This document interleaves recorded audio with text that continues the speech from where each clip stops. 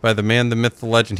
Can you help us find Robert Williams from the Celtics, Justin Pelletier from the Boston Herald? Is that a possibility? Can I help you find him? No, I probably cannot. How you doing, Matty? Yeah, I'm good, man. I'm good. Yeah, he's gone. He has. There was a press disappeared. There was a conference call scheduled with Celtics first round pick Robert Williams at 11, and the Celtics could not get a hold of him or his agent, so they've postponed it. So I wasn't sure if you had any news on where he might be.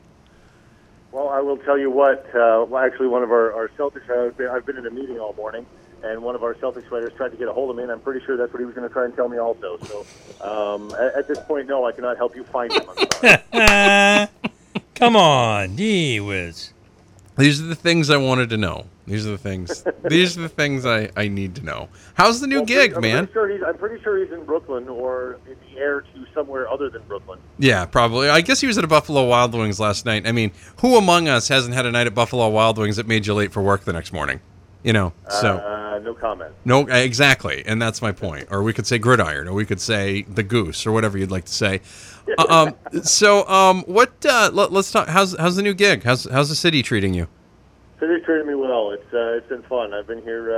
I've worked for 2 weeks, and then I was at a conference for the last 5 days, and now I'm back here in the city, and then travel again next week. So it's been hectic, but it's been good. All right. So you get to know everybody, and everybody's good. So I want to know: are you using public transportation, or you trying to maneuver around in a car? I maneuver around in a car.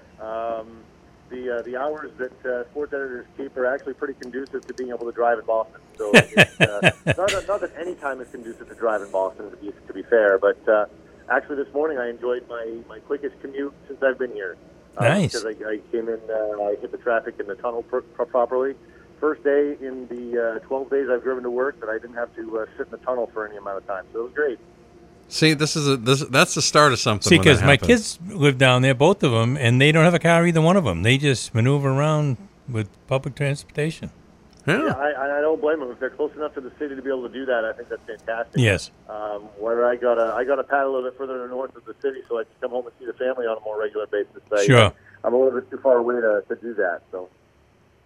Talking with Justin Pelletier, sports editor down at the Boston Herald. All right, I know tonight is and I know you're in sports editor world now, so it might have lost its luster a little bit, or other things might be a little bit more important. But I know tonight has always been one of your favorite nights of the year, NHL Draft Night. It is fantastic, and it hasn't lost its luster. I'm certainly paying attention, for sure. It's going to be fun to see what all the teams do. With what they're able to do. Some teams that don't normally have top picks this year actually have top picks, so it'll be interesting to see how they address needs. And it's not as deep a draft as maybe last year's was, so the top picks are going to be more important for those top teams. But then the depth picks are going to be even that much more heightened because there are going to be a lot of gems, a lot of diamonds in the rough, so to speak, later on, even in the first round. That you're going to see some people, the proverbial board is going to get shattered, I think, by the end of the first round. Where do you think Oliver Wahlstrom is going to go on this thing? A lot of folks think he's going to go high in the draft. He's had an interesting track because everybody knew him so young because of his appearance in Boston for the Junior Pirates at the time, and everybody knew him in Maine anyway. Everybody knew who he was so quickly, so it's nice to see the intrigue hasn't faded, and also it's nice to see that on the player side that he has lived up to that. You know what I mean? You can have a great, you're great when you're 10, but how does that, or 8, but how does that translate 10 years later? And I think he's had a very solid track in terms of development, and I think he's done really, really well. I wouldn't be surprised to see him go early. He's proven that he can play well. I'll be more interested to see where he ends up next season. And I think where he gets drafted and what they want him to do will dictate where he goes next year. Playing for the development team in Michigan is really that's a big lift for a young kid who's looking to go further. I mean, the kids that come out of there are always in pretty good company. Oh, absolutely, and being coached, at the under-18 level, he was being coached by Lisbon Greg Moore. So, talk about a main connection there. Moore was a standout at St. Anne's, of course, and to this date, still the only Maine-born captain of the UMaine Black Bears hockey team. And he actually just recently got a new job as well. He's going to the Chicago Steel in the USHL as the head coach, which is a big step up for him. But Greg's been helping out with that U18 team in Ann Arbor, and they've been doing fantastic work. And anybody coming out of there is well prepped and ready to go. And so the fact that he played there is a big thing. I was telling somebody when I used to coach youth hockey, Greg played for us when he was really young, and he was so small that he had regular hockey pants on. I think they were hand-me-downs from his older brother, Ryan, and you could see the top of the skates. Then the pants came. You couldn't see his socks. His legs were too short. So I was shocked when I saw him later on after he graduated from high school, and it's like he's 6'2", 6'3". It's like, whoa, where did that come from? Yeah, he turned into a very rugged, very good hockey player. And, yeah, very good. Had a cup of coffee in the NHL as well, and played over in Europe, and now he's given back as a coach, and I think that's great for someone who's lived and breathed the game for his whole life. And, yeah, I know his family is really proud of him in the Lewiston, Auburn, Lisbon area, and I know a lot of his former players and former teammates. They all wish him nothing but the best, and I know the community does too. He's been one of those guys who's a great success story from our region. Yeah, I think he got stuck in the wrong organization. He was with New York, and I just think they had so many forwards. Right. And there just wasn't any place for him to go. And he came up when guys were injured and whatever, and then he kind of cast around after that. I think if he'd gone with a different organization at one point in time when he was younger, I think he might have been a different career. Yeah, well, he was originally drafted in Calgary, but it was part of a trade, which is how he ended up in New York. And then he played in Columbus for a little while. That was his last stop. His last parent club was Columbus before he went over to Europe. So he did get a shake, though. I mean, it's rare enough for someone from Maine to get out and go to play in the NHL. So to see him and then guys after him like the Brian Dumoulin and with the Pittsburgh Penguins, and now it looks like possibly Wallstrom might be on that same track. So it's good to see that some of the good hockey players that do develop, that do come out of Maine, are getting their fair shake, and it's nice to see. Talking with Justin Pelletier, the sports editor down at the Boston Herald. So, what have you met people? Like, have you met what is the first day like? Like, I know, like a first day of school, they bring you around to each class. What's the first day of work like when you're a new sports editor? What's that like? Who brings you around for that? Because typically you would be the one bringing somebody around, right? How does this go? Yeah, well, no, I mean, it's like any other organization, right? I mean, let's say the Sun Journal, I still had a boss, right? That was Judy Meyer at the Sun Journal. So the same thing here at the Boston Herald. I have a boss. His name is Joe Shockey. He's the executive, he's the editor-in-chief here at the Boston Herald. So, you learn that way. And the deputy sports editor here, Bill, has been fantastic with that. He's been here a while, so, kind of leaning on him for some knowledge a little bit here in the office and that sort of thing. But, as far as everybody else, it's call up the writers and set up a meeting and make, because a lot of the writers at the pro level, they don't come into the office much because they're out with the teams. We encourage the writers who cover the Patriots, and for instance, they live closer to Foxborough than they do to Boston. And there's a reason for that, because they have to be there and be around the team a lot more. In a more extreme example, like, for instance, I have friends who are at the Clarion Ledger in Mississippi. They cover Ole Miss and they cover Mississippi State, which are both hours from the home base of the Clarion Ledger. When they hire those people, they tell them, you're not living near the paper. You're not even going to ever come into the paper unless it's for some HR issues or paperwork. It's, you live in the community that you're covering. And so it's kind of the same here. The writers don't often come into the office except maybe to reconcile some expenses or something like that. So it was hard to pull everybody in. There is no major staff meeting all at once. There's just no way to really coordinate that. So it's one here, one there, and it took about a week for everybody to be able to come in and have a meeting and sit down and chat and get to know everybody. So that took some getting used to a little bit.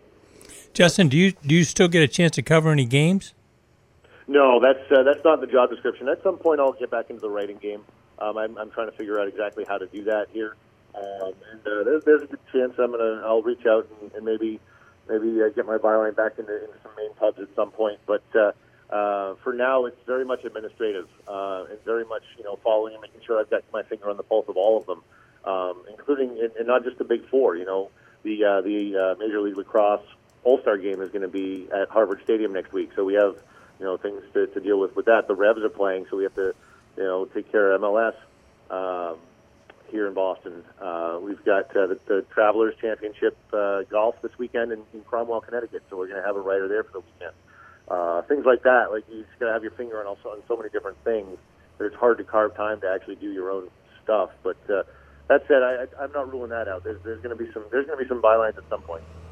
Yeah, I was going to say, it seems like you could do a feature on somebody that you're really interested in, or the fans don't know about, or maybe something like that in the future would be fun. Look, he's trying to keep his workload light, because when he hires me, but he likes to write. When he hires me to fix Herald Radio, okay, I'm going to come down, and then he's going to then things are going to get work with me, okay, because that's how that's going to be. That's how that was. Oh, I wasn't supposed to talk about that.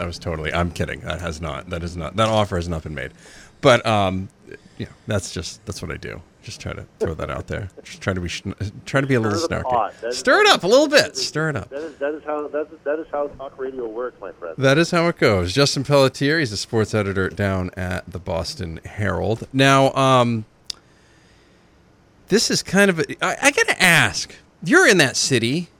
You're around. Is there any sort of buzz around the Boston Red Sox right now? Like, I find this has been the most fascinating thing to me for the last 3 weeks that I've been, on the job. Okay, the Boston Red Sox they have the most wins, or I believe they're tied for the most wins. They have 50. The Yankees have 50, and they're a game out of first. And the Astros also have 50. Yep.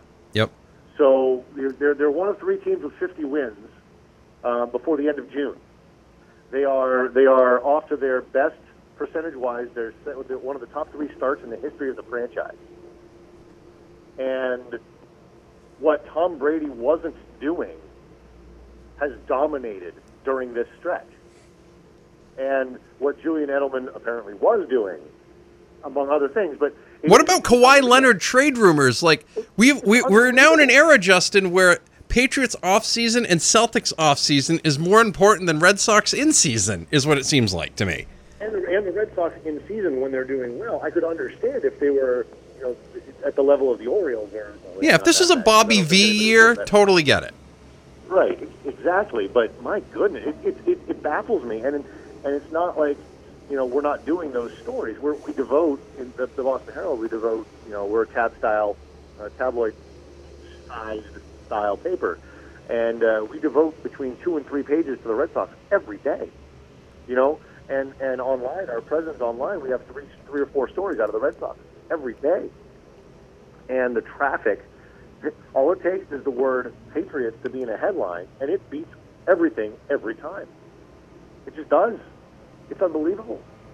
Yeah, I can't figure. And I've been saying it for a while, and I've been saying it over here, and people are like, you're in Maine, you're out of touch with things, which is totally true. I am in Maine, and I am completely out of touch with things. Okay, that I appreciate the accuracy here.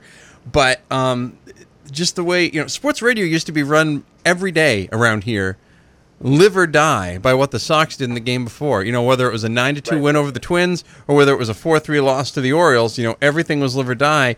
And it just seems like in the last few years it's kind of weaned away. But this year specifically is what gets me. Last year, I guess I kind of get it. But even then, you go out, you get Chris. I thought people were more excited about the team last year. And then this year, it's like, it's almost like everybody's like, you know what? Wake me up when the playoffs get here, and I'll get excited. Like the old Atlanta Braves syndrome. Yes. It's exactly what happened to the Braves in the '90s. Yeah. No, it's 100% true. The same thing.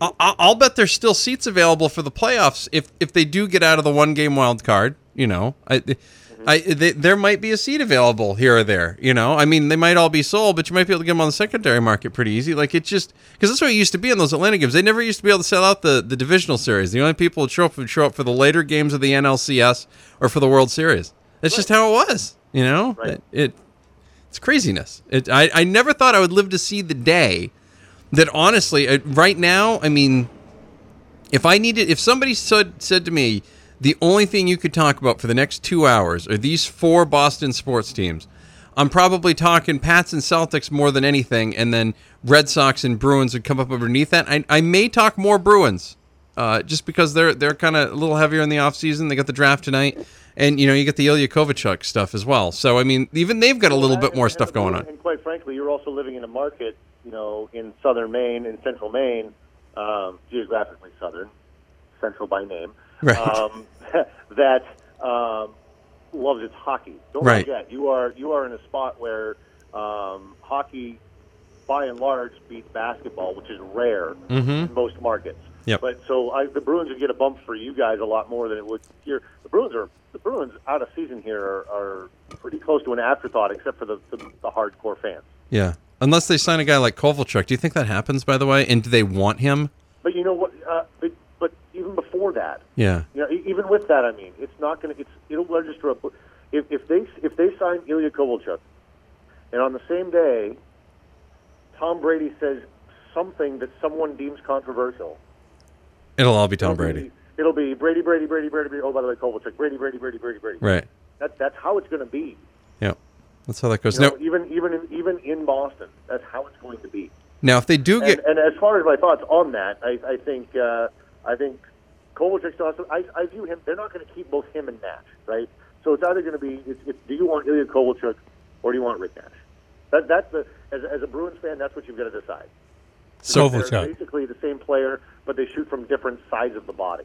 One's a righty, one's a lefty. That's really the only, from a fundamental difference, that's really going to be the only difference of what you're going to get from them during the season. I see. After what I saw from Nash, I'll take the. I will take the Cole. I feel like if it's, let's make a deal, and I'm taking what's behind door number 2, and what's behind door number 2 is Ilya Kovalchuk. You know what I mean? Like I just. But that's again. I mean, the Bruins are in the running, right? That doesn't mean he's coming there. It means no. They're in the running. But how in the running? Are they Celtics for LeBron in the running, right. or are they Lakers for LeBron in the running? Right. There's a difference, right? Yeah. There's clearly a difference. I think you're 100% correct on that. We still have not found Bob Williams. Hopefully somebody finds him soon. Let you guys know. Still looking for him. His name is Justin Pelletier. He's a sports editor down at the Boston Herald. Justin, thank you very much. Always good to talk to you. We miss him. You got it. Thanks, guys. Appreciate it. See you soon. We will have more on the way. Justin Pelletier, sports editor of the Boston Herald, was our guest that segment. We'll have more on the way. Half hour to go. B-List Daily, Spectrum Healthcare Partner Studios across the NBR Radio Network. I wouldn't move. You're listening to the B-List Daily on Sports Time Maine, AM 780, WTME, Rumford, Mexico, Dixfield.